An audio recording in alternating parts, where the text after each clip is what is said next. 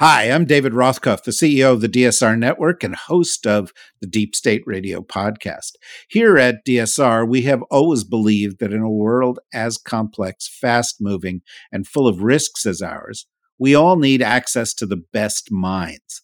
That is why we have created the leading network for expert podcasts on the issues of the day you care about. We go in-depth on politics, the law, national security, foreign policy, intelligence, defense, climate, and new technologies with regular and special guests that are the leading voices in their fields. We also offer daily updates on global news, our DSR Daily, and on a key story of the day through our partnership with the New Republic.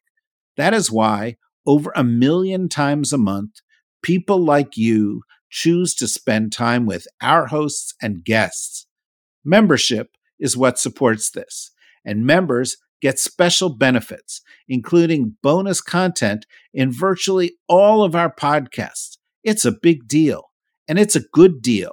Our monthly membership price is going to go up for the first time in our history on March 1st. So now is the time you can lock in our founders rate of just $5 a month. To do so, go to the DSRnetwork.com and click on membership. It's that easy, but don't delay. Today's rates will only be available for a few more weeks. Join us. Support us. Go to the DSRnetwork.com right now. Thank you.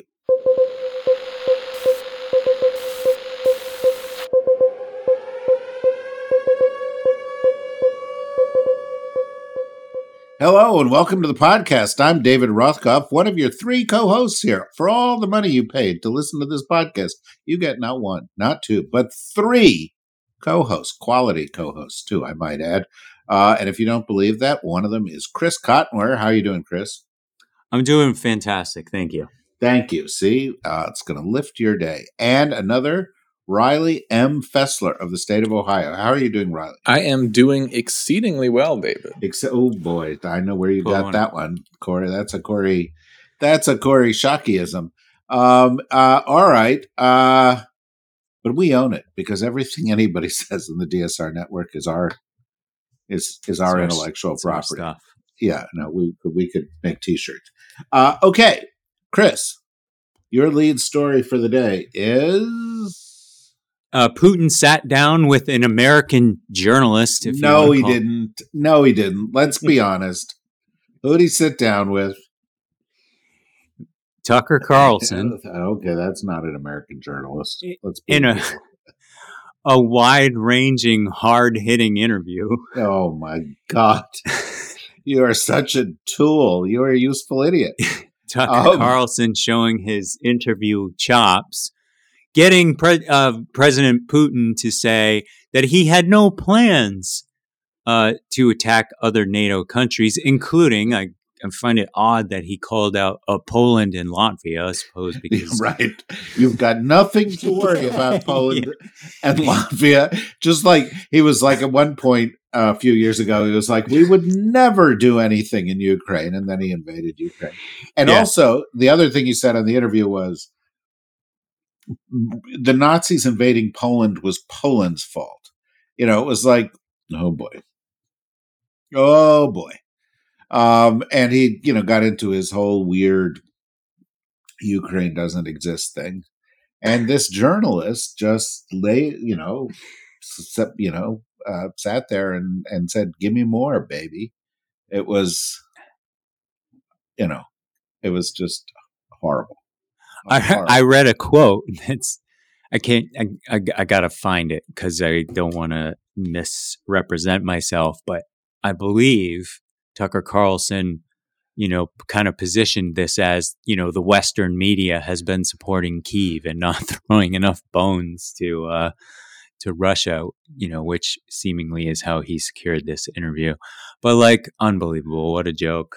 Among the many we have for you this morning on Deep State Radio's daily. Yeah. Okay. Well, great. That's a great one to start with. Riley, what are you starting with? So keeping the focus on Ukraine and Russia, President Zelensky appointed a new commander of the armed forces, specifically the commander-in-chief of the Ukrainian army, citing the need for renewal and renewed leadership. And this is not surprising.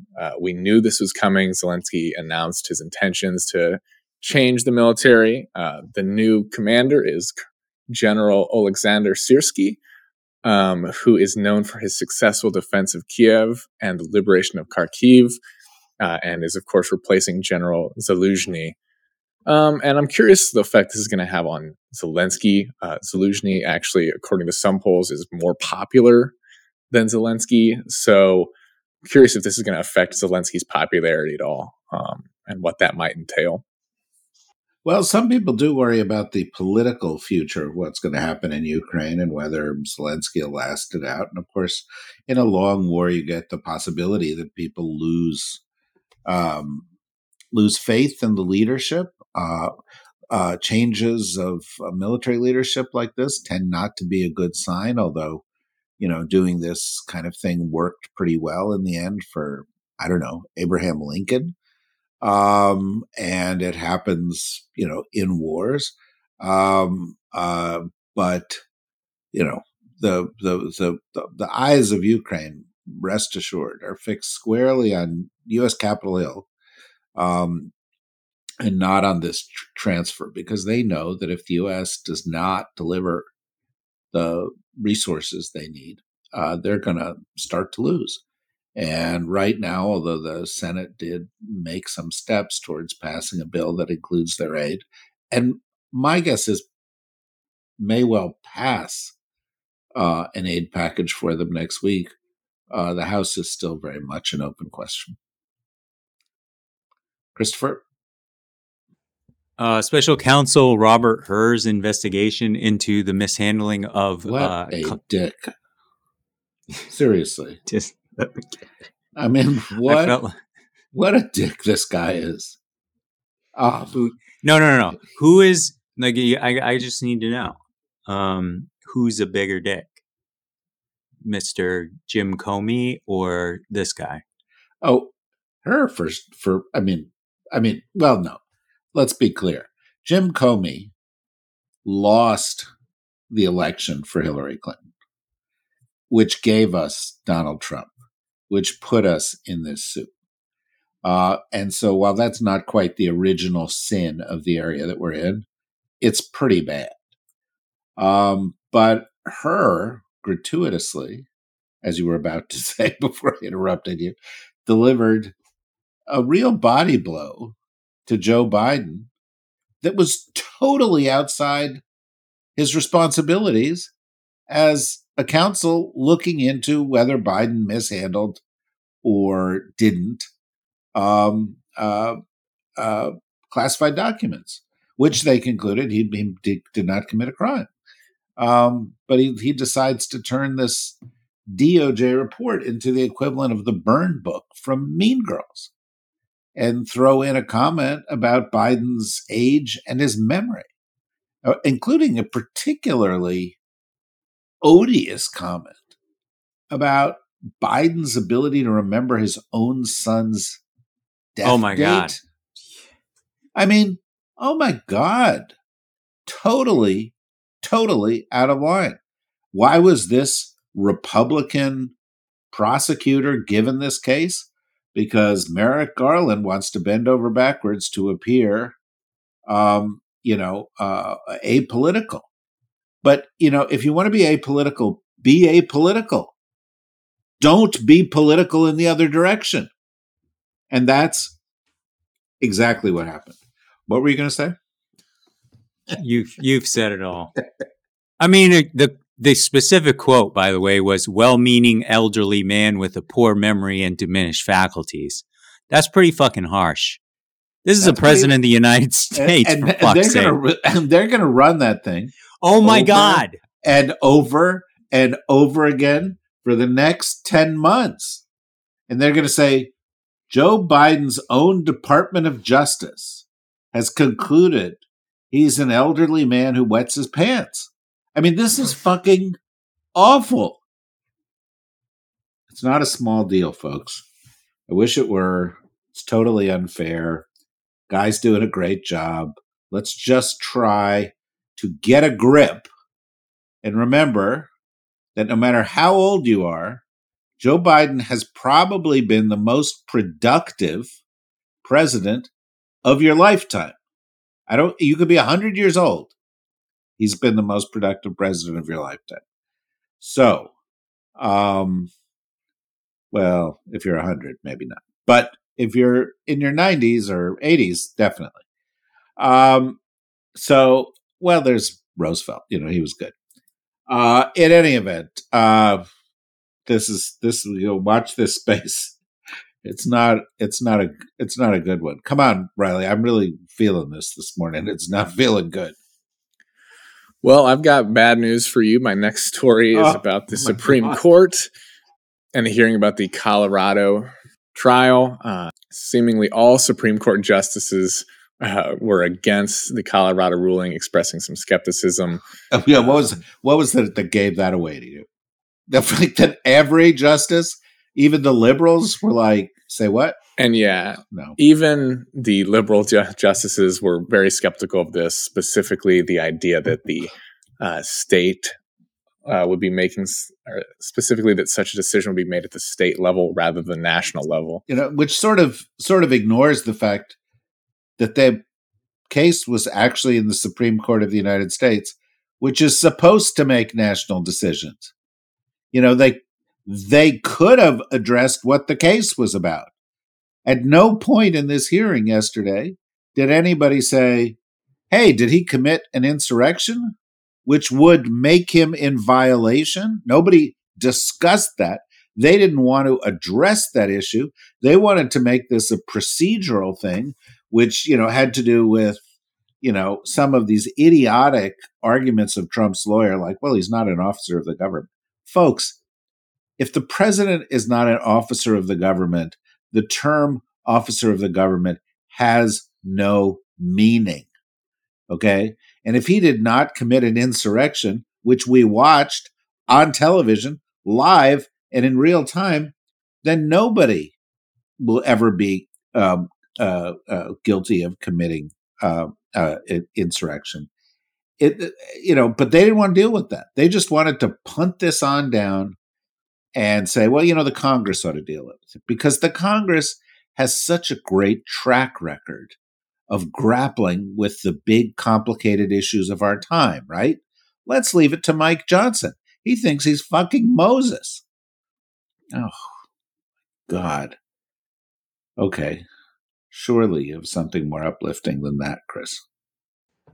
Not really. I feel like it's a broken record. So as Israel continues to pound Gaza with airstrikes in Rafah, President Biden declared that Israel, in their approach to this conflict war, has been over the top, which isn't saying too much. It's so frustrating to be. It's deeply frustrating. Look, this isn't working, guys. We have our Secretary of State in Israel trying to negotiate something while fucking bombs continue to fly in Gaza, killing more Palestinians. I mean, the stories killed 12 Palestinians. Yeah, guys, we've killed 25,000 plus Palestinians. It's time to change the narrative, for fuck's sake. It's not just time to change the narrative. It's time to change the policy. It's time to say to Israel, enough's enough. We're not giving you more aid. We're not helping you. This is over until you clean up your act. And they're like, well, we can't go out and do that because then we'll lose leverage with the Israelis. And it's like, we don't have leverage with the Israelis. What leverage are we going to lose? They're not listening to us. In fact, Benjamin Netanyahu has a daily press conference in which he flips the bird to the United States. For whatever we said, he just comes out and goes, fuck them, Israel, kill people. Awful. Okay, Riley. This is our last swing at the ball. Swing the focus to Pakistan and the elections there, which we have covered on this show a little bit.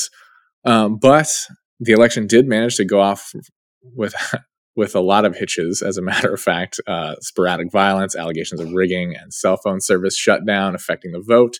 But a surprise result as Imran Khan's party and allies won 49 of the 122 National Assembly seats that were announced so far. And it's a little interesting because his party was not actually allowed to run. So all of those candidates were technically independents, but backed by his party, the PTI party.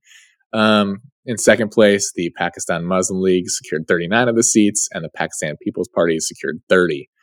So again, there was delays in announcements due to the lack of connectivity for the cell phone service.